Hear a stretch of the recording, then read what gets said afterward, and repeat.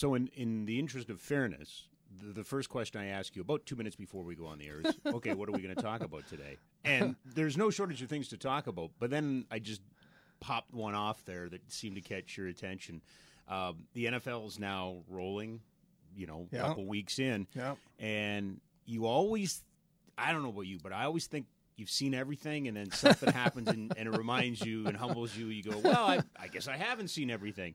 We were just kind of chatting that the retirement of a player in the middle of a game, Vontae Davis of the Buffalo Bills deciding after 2 quarters against the LA Chargers, I'm done. That's it. My career's over. I've had enough. So I'm a Pittsburgh Steelers fan, as you well know, and I'm totally cheesed off at how their season has gone. I made a post yesterday. It's early on social media, and I said I hate football. Anyway, so somebody commented back, well, at least you're not a Buffalo Bills fan with players retiring at halftime. I said, well, actually, that's my other team. So I'm not having a great start to the NFL season from a Buffalo Bills and a Pittsburgh Steelers perspective. No, but there has to be an equivalent to that. I just feel like, as much as I say, well, I think I've seen it all, there has to be somebody else that, is just kind of in the middle of it. But well, it's something you would have seen in Slapshot or Caddyshack or something like that. Somebody just retired. Just walked away.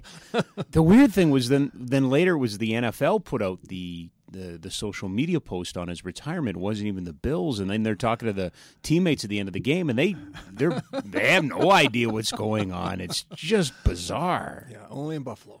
Yeah, only in Buffalo. Anyways, yes, it's been an interesting start to the quote unquote fall. Did we have fall? And if we did, what day was it? No, we haven't. We're hoping it's coming back, but as we speak, into another kind of 0 to 60 summer, then 0 to 60 winter, right? Like I was supposed to play golf on Friday in Canmore for the Rocky Mountain Adapted Sports Association's charitable golf tournament. Right. I'm driving out to Canmore Friday morning thinking, I'm not so sure we're going to be playing golf in this. No. And yes, sure enough, it's been rescheduled, I think, for later in September. So fingers crossed that I still get out to play in this tournament. You just never know. I mean, I guess we could do the whole podcast on the weather, but you just never know in this in this province, because you're right. I mean, once you get into September, all bets are off. I've shown up at golf courses with 2 inches of snow on the ground, and well, you're not going to golf, but in the same token, in early October, we've seen 20, 25 degrees too. Yeah. So I don't know why you plant them in the fall. You never know.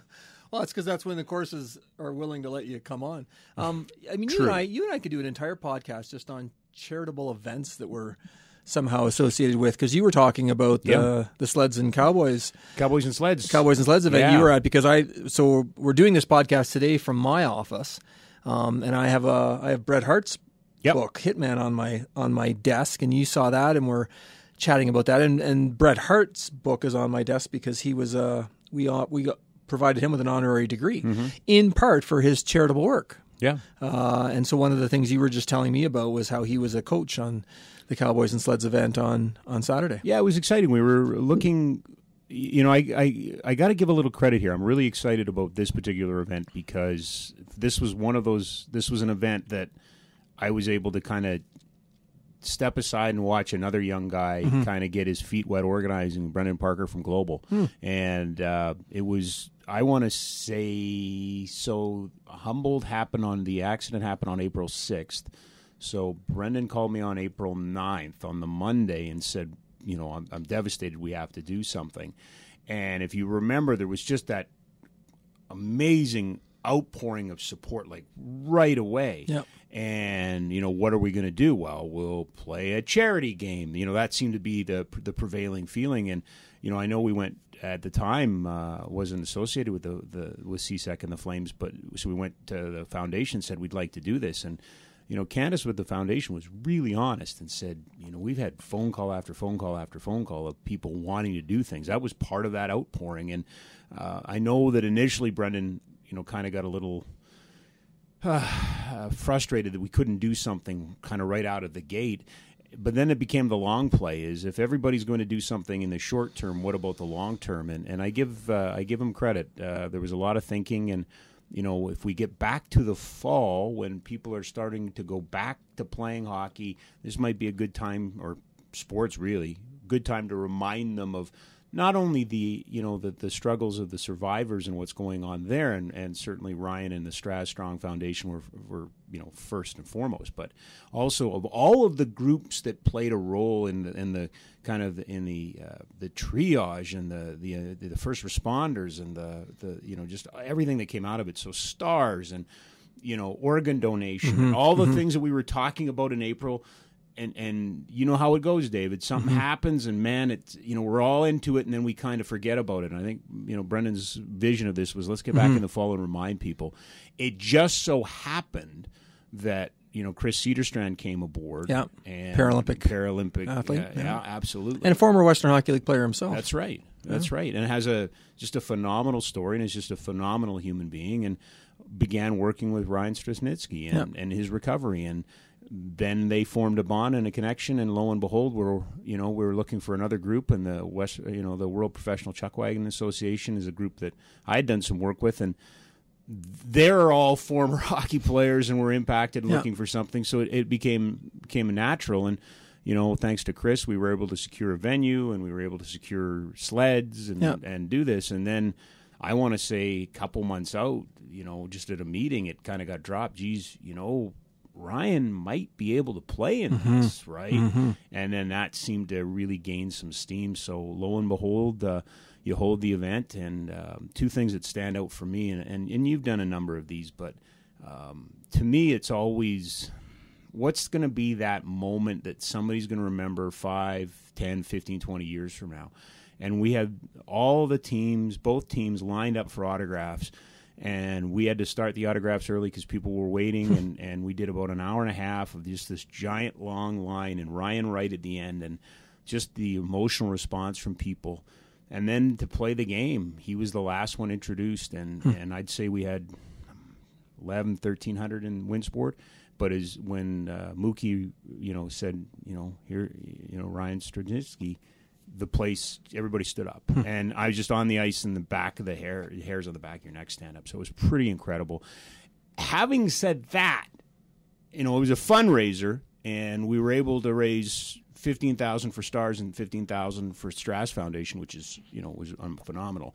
Having said all of that, the idea of a celebrity game or something built around sledge hockey. Yeah. Wow, was that cool. Wow, was Agreed. that fun. Agreed. Right? And the sense of that just brought a whole new element to it. And we had Chris and a number of current and former Paralympians sprinkled in the roster, so we had some ringers in there. Boy, that was fun. That was something special, I'm here to tell you. Well, there's a couple of things that I want to take from that conversation. Now, you and I assume we're at some point in time in this conversation going to go towards the bid at some point. It seems inevitable. 2026 Olympic and Paralympic Games. So, and we can talk about some of the potential legacies and benefits of hosting a Paralympic game. So you think about the, just the offshoots of what you talked about on Saturday. The other thing that I thought was kind of neat too was the opportunity for Ryan to play hockey with his dad on Saturday, and that, that opportunity for children and their parents to connect through sport. And that resonated with me last week. And I thought about that when I was watching the story. Now, I wasn't able to attend the game because I was at a bagpiping camp with my youngest son. That's a whole other podcast in and of itself. But so on Friday, I was invited. I got a last-second invite to play this coming Friday at the Banff Springs golf course. And as you know, I like golf. I am not particularly good at it, but I do like thinking that I can get better at it. And my dad played at that course. My dad's birthday would have been on Friday, would have been his 80th birthday. So he's been passed away now for, I think, 12 years, 10 years now, I guess. Anyway, so he played at that course in 1963 with a couple of friends. Had driven out from Guelph, Ontario in a little Volkswagen Beetle to kind of see the country with his friends. and had played that course. And so I'm connecting with my mom to try and see if he took any pictures of being there, because I want to recreate the picture. Absolutely. And in my club to this day, I still carry one of his, or in my bag, I carry one of his clubs. And so, through sport, through recreation, and I guess part of me is trying to, talk about the good things of sport and the importance of sport and the value of sport. And to me, that was a very, very small way that I connected with my dad, was through golf, because he really liked golf. I wasn't a particularly big golf fan, but maybe that's my way of still connecting with him now that he's passed on, and playing on a course that I know he played on. And I'm sure I'll be emotional about it on Friday, but I was thinking about Ryan. So here they had they televised the Humboldt's first game back last week. It's still very much in our public consciousness, as it should be.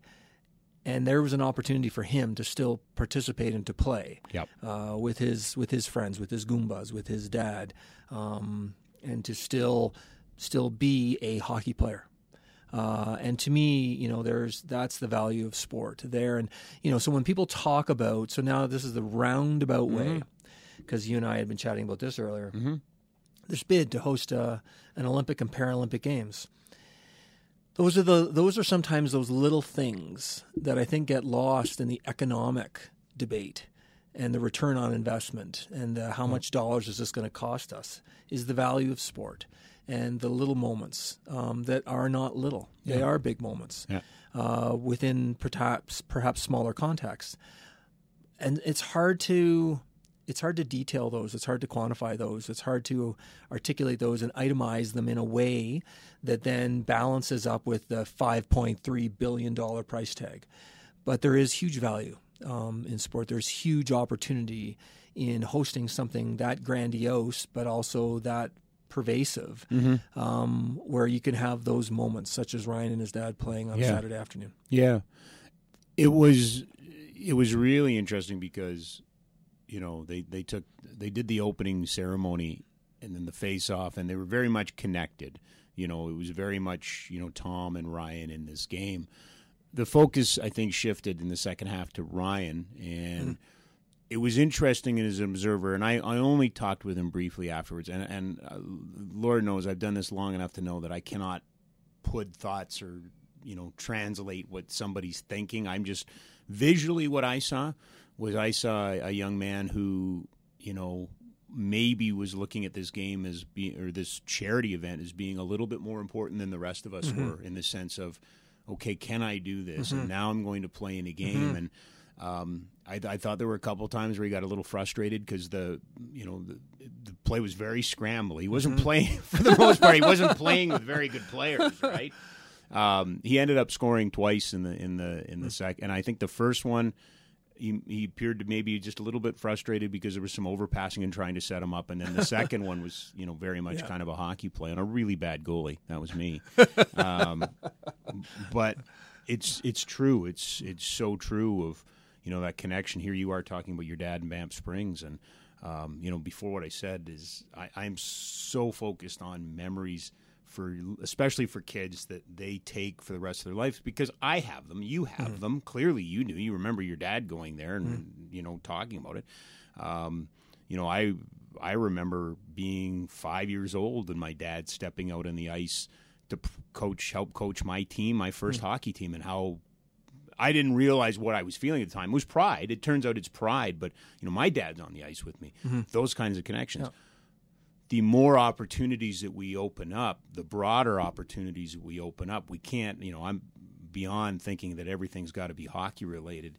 I have a really good friend whose daughter is now in the luge program, and now he's the kind of the president of the local association sort of thing. And, there's a connection there that they share, right? It's just a little bit closer because it's a smaller sport, it's a niche sport, a smaller community. It's just, these are all of the doors that open up, and just that whole parent-child relationship, just because we're there, that's another benefit of this, that, nobody's going to stand in front of city council, nobody's going to stand in front of a microphone, and nobody's going to stand and pound the table and say, we've got to do this so parents and kids can have memories. Right. But it is part of it. It happens. Yeah, and what I would be sad about is if, so we're coming back now to the I guess, the plebiscite and the conversation about bidding to host the games. Yeah. What I would be sad about is if we lost sight of those smaller benefits. And I think many of us know intuitively and can understand and have examples of, but yet they're not the economics. They're not the dollars and cents. Yep. And this is going to sound really preachy, but at the end of the day, right? I mean, it's those familial and the relationship things that we value more than the dollars and the cents, anyways. So, I would be very sad if a decision gets made purely based on the economics of something and overlooks the other intangibles. But won't it be made on that basis? Well, I don't think it has to be. I mean, I think the question right now is whether or not we should or should not bid. It's not whether or not it makes economic sense. Yeah. And so I hope that it remains on the whether we should or should not, and that the economics is part of the conversation and part of the discussion, but it's not the end all and the be all. See, I this particular one, having not really gone through any other, bids this big, but I've been around communities that have wanted to be part of things in a smaller way. It always seems to boil down to the economics. It always seems down to ultimately who's responsible, and ultimately, and I don't mind sharing this. Speaking of parents, I sat down at the dinner table last week, and my mom turned to me and she said, "So how should I vote in November at the plebiscite?" And I said, "Well, what do you mean?" She goes, "Well, what do I think about this?" I said, "Well, what do you think?" Yeah, that, and it struck me as therein lies the rub. Yeah. I mean, the information's there. The information is there. If you want it, you go get it. You can disseminate it. And I know that there's some on either side that'll say, well, is it really the information or is it You can put the effort in. You can put that work in. I just don't know. Let me ask you this. When that plebiscite comes, what's the percentage of people? And I don't mean this derogatory. I mean this as a kind of a question about our current society and the way we go about our business. How many people will have actually read one full page or more of information? No, that's voting. Yeah, but could you not say that about most elections? Yeah, yes, absolutely. But then the podcast would get a different name, probably a different home. But no, absolutely. But it struck me as, as my mom's asking me, I'm saying, well, all the information's there. Yeah, but you're following. You just tell me what. Right. You tell me how to do. I was reading recently that with elections, people spend way too much time trying to get the voter who is undecided to sway to their side, whereas really what they need to focus on, if they want to win, quote unquote, the election, is getting the people that are already on their side to actually vote. And so that actually is the crux of it. It's the mobilization of the people that have already made a decision, because the actual number of people that are sitting on the fence is rather insignificant. And really doesn't ever play into the actual win or loss of an election in the reality of things. So coming back to your comment, the election may be already done right now. People may have already decided whether they're for or against. The trick might be is whether those two groups vote. Absolutely. Absolutely. And so people may have made up their minds without actually, quite honestly, even having an inkling really of the depth of the discussion. Right. They may tend to sway one way or the other simply because that's their gut feeling. Yeah. And any amount of information that gets shared with them perhaps is not worth the time and the energy, and that the focus should actually be on the mobilization of getting people to show up on the 13th and cast their ballot. That is my biggest fear in all of this is voter apathy. And that does transcends. This no longer becomes a sports conversation. This is just more societal. Kind of that belief, for as long as I've been of age of majority or age to vote, I've always been fascinated by that. Every vote counts. Yeah. Because that is a daunting thing to stare at and think about and go, really? Yeah. Me? Just me? But but it does in the grand scheme of things. Right? And it is an interesting exemplar too, in the sense of, I mean, this is a big price ticket issue. There's no question about it. No question. But I mean, there are other big ticket issues that we've gone ahead with without having plebiscites over them. True. The LRT line, the tunnel at the airport, art installations across the city. And I guess the ring road. And I guess we always go forward with the assumption that we have elected officials who are elected to make these decisions for us, and that we don't need to have to go to the polls every time that there's a question that they want feedback on. But for various and sundry reasons, this one is. So why is this different? Why this one? Well, I don't know the specifics. My understanding is that the provincial government. They did trigger it, didn't they? I think they wanted to have a sense of where the city of Calgary was at to move forward. And I understand the political aspect of wanting to make sure that you're reflecting and respecting the wishes of the people. But it is interesting that this is the one instance where we've done it, whereas compared to others, we have not. See, I felt have felt that it was somewhat, for the lack of a better term, cowardly in a way. That, no, we'll put it to the people.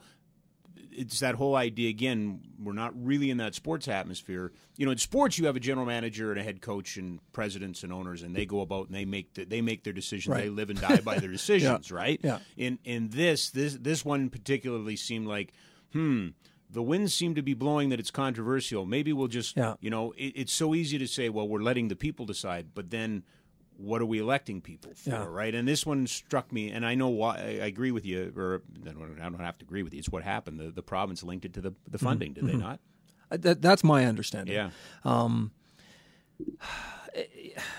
It's true. I have mixed feelings. I think there's value in it, in that it certainly encourages and increases public discourse on the issue, and I think it's engaged people to talk about the potential benefits and the potential costs. Right.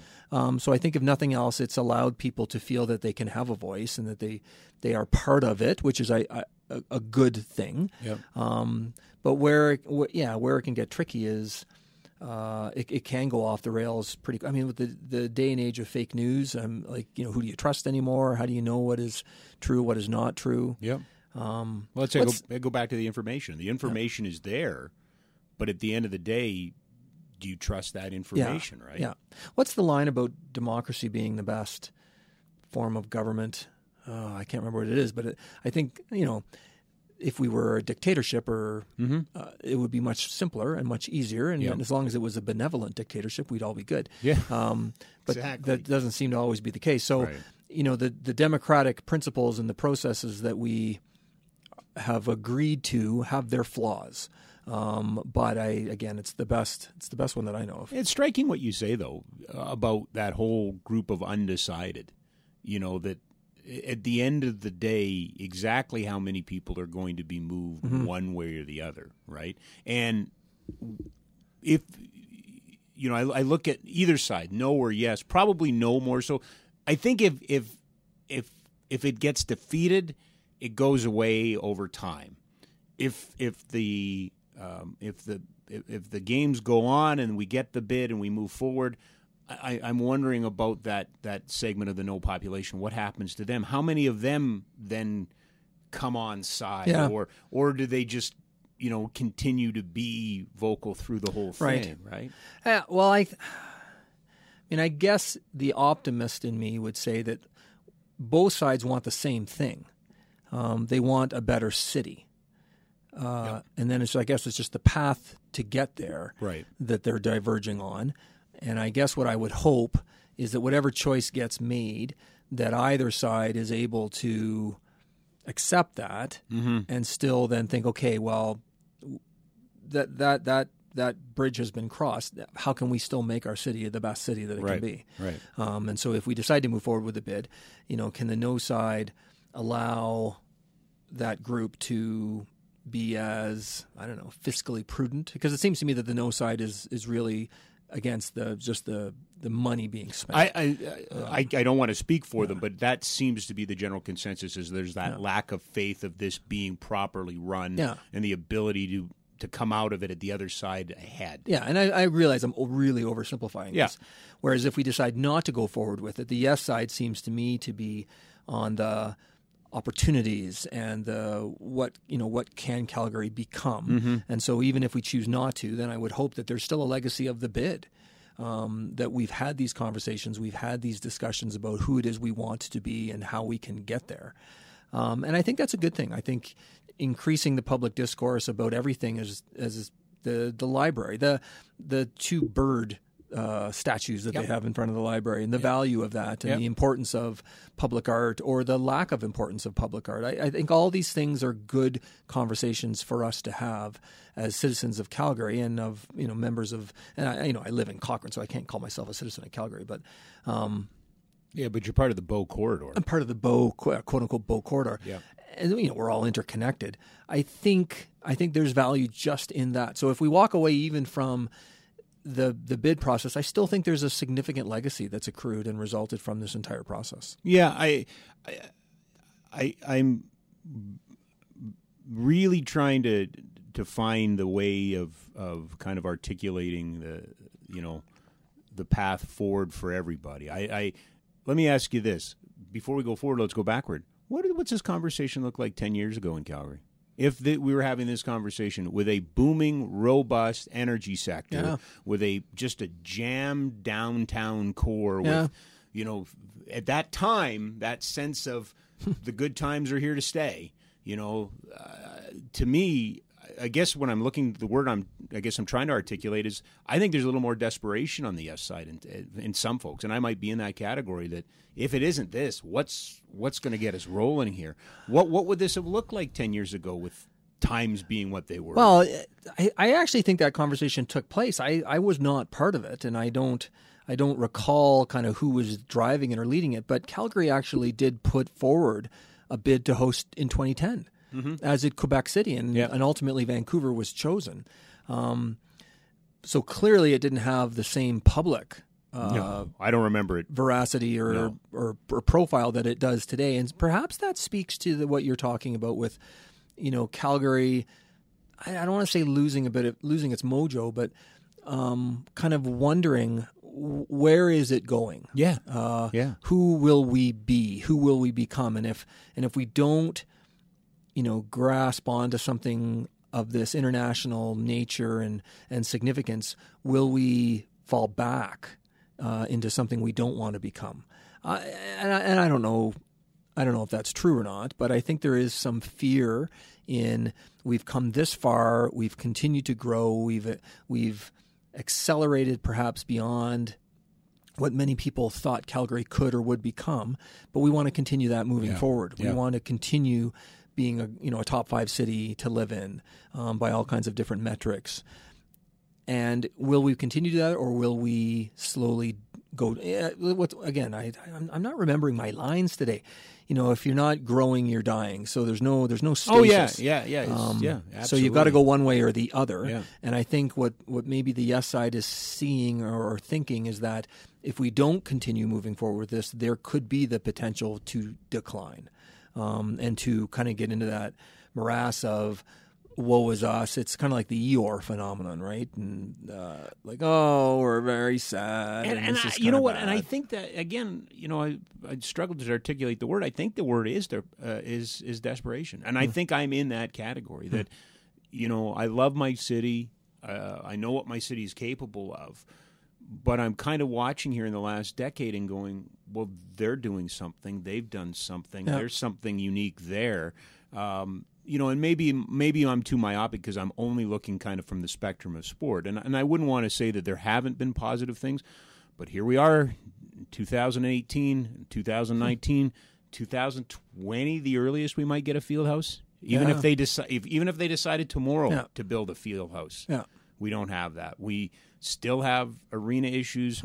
I know from my work with right here at Sport Calgary that we've got all these other great, if you will, non-native sports to Canada and Calgary that want to grow in, Aussie rules football and cricket, all of these things, right?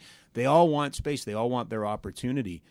I feel a little bit desperate, to be perfectly honest, that we need kind of this shot in the arm. We need this boost, not at all cost, never at all cost. But I would put myself in that category when it comes to kind of the yes group. Calgary is a funny city in that respect. When you think about all the great and forward-thinking and innovative things that the city does from a sport infrastructure perspective, I don't want to say it's pathetic, but it's not what it could be. And certainly when you compare ourselves to, our kind of comparable like cities in North America. So again, the oldest arena in the NHL, with the exception of Montreal, the oldest stadium in the CFL, no field house. And again, I'm not sure about the accuracy of this comment, but I think we're the only city over it's 100 or 200,000 or 150,000 people in Western Canada that doesn't have a field house. Right. That's ridiculous. I don't think people understand that. Yeah. There's 4 in Edmonton. Yeah, right? I was just going to say so. Exactly. So Edmonton, our sister city, for lack of a better word, has 4. A brand new arena, a stadium that is 25 years newer, and can seat 30,000 people more. But it's been constantly upgraded, and it's been upgraded since then as well. Yeah. Whereas ours, has had limited upgrades. It was built in 100 days. How much upgrading can you do, right? I'm flummoxed as to why that's the case. How we have allowed that to happen. So I don't know if I'm playing devil's advocate here or just kind of thinking on my feet, but you look at Regina and the new football stadium. It's a palace. It's an absolute palace. You look up at Edmonton and the Ice District and things like that. Is maybe part of it is that this particular city, Calgary, hasn't necessarily wrapped itself in the identity of its big teams and necessarily hasn't wrapped itself. Because I don't want to say we don't view ourselves as a sports city.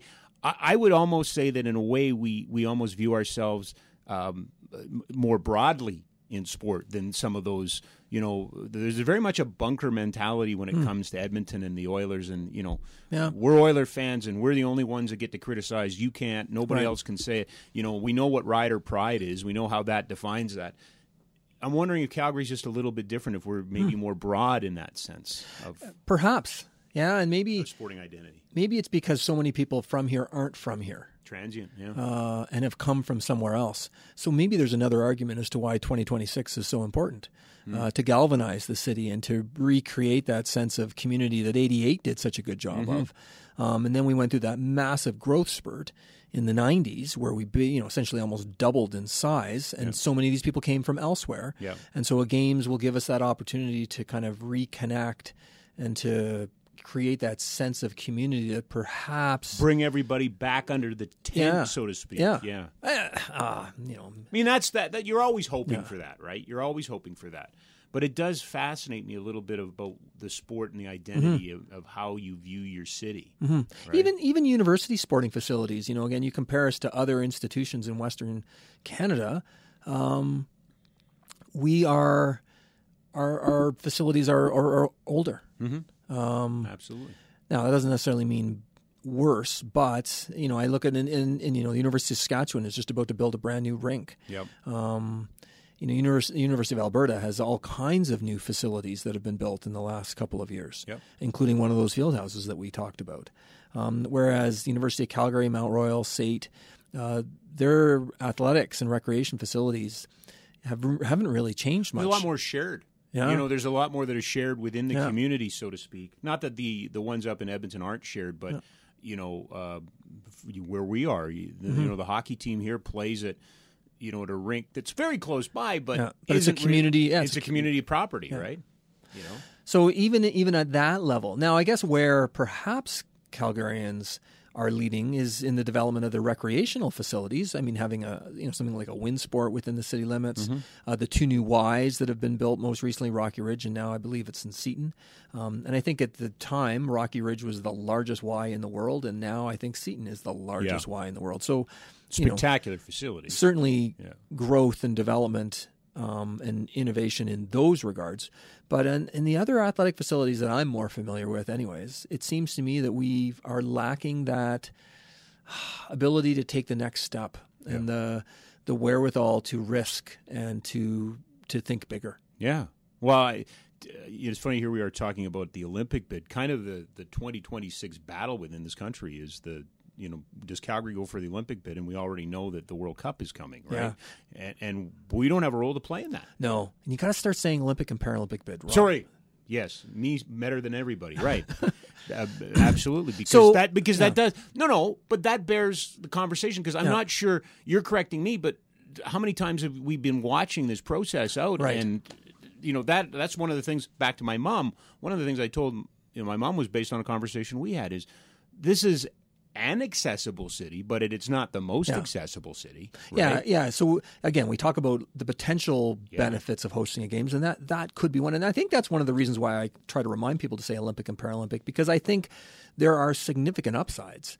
It's a values-based investment on a Paralympic Games. I think there's tremendous opportunity there that perhaps we just haven't even considered. No, and here we are talking about the sport, but I think of the two, the Paralympic component will likely have the more dramatic impact on society, don't you think? Potentially. In terms of the people within our city. Again, we're talking so much about facilities, but to make those facilities, because I go way back to some of our first conversations, and again, you tell me if I'm wrong, but there are opportunities for disabled people and disabled athletes that aren't necessarily being taken advantage of because we don't do a good enough job of promoting them and letting people know. Agreed. I think for people with disabilities, the awareness of opportunities is limited. I was at an event that the Calgary Corporate Challenge hosted on Sunday, and the Canadian Paralympic Foundation had a number of booths down there, if for no other reason than to just kind of alert people to the opportunities, whether it's the Disabled Sailing Club in Calgary or the disabled, opportunity for para canoe and kayak in Glenmore Reservoir. Right. Sport has, now I'm going to try and take it another direction. Please. Sport has an opportunity to allow us to have conversations about social issues, whether it's, Nike signing Colin Kaepernick, and so the racial side, whether it's Serena Williams and the outburst that she had at the U.S. Open as it relates to women's rights. A Paralympic Games, I think, can do tremendous things to bring people with disabilities into the civic discourse, into our conversations about what is equity, what is fairness, what is equality of opportunity, and those sorts of things. That I can't think of another example, particularly for people with disabilities, where it can showcase that.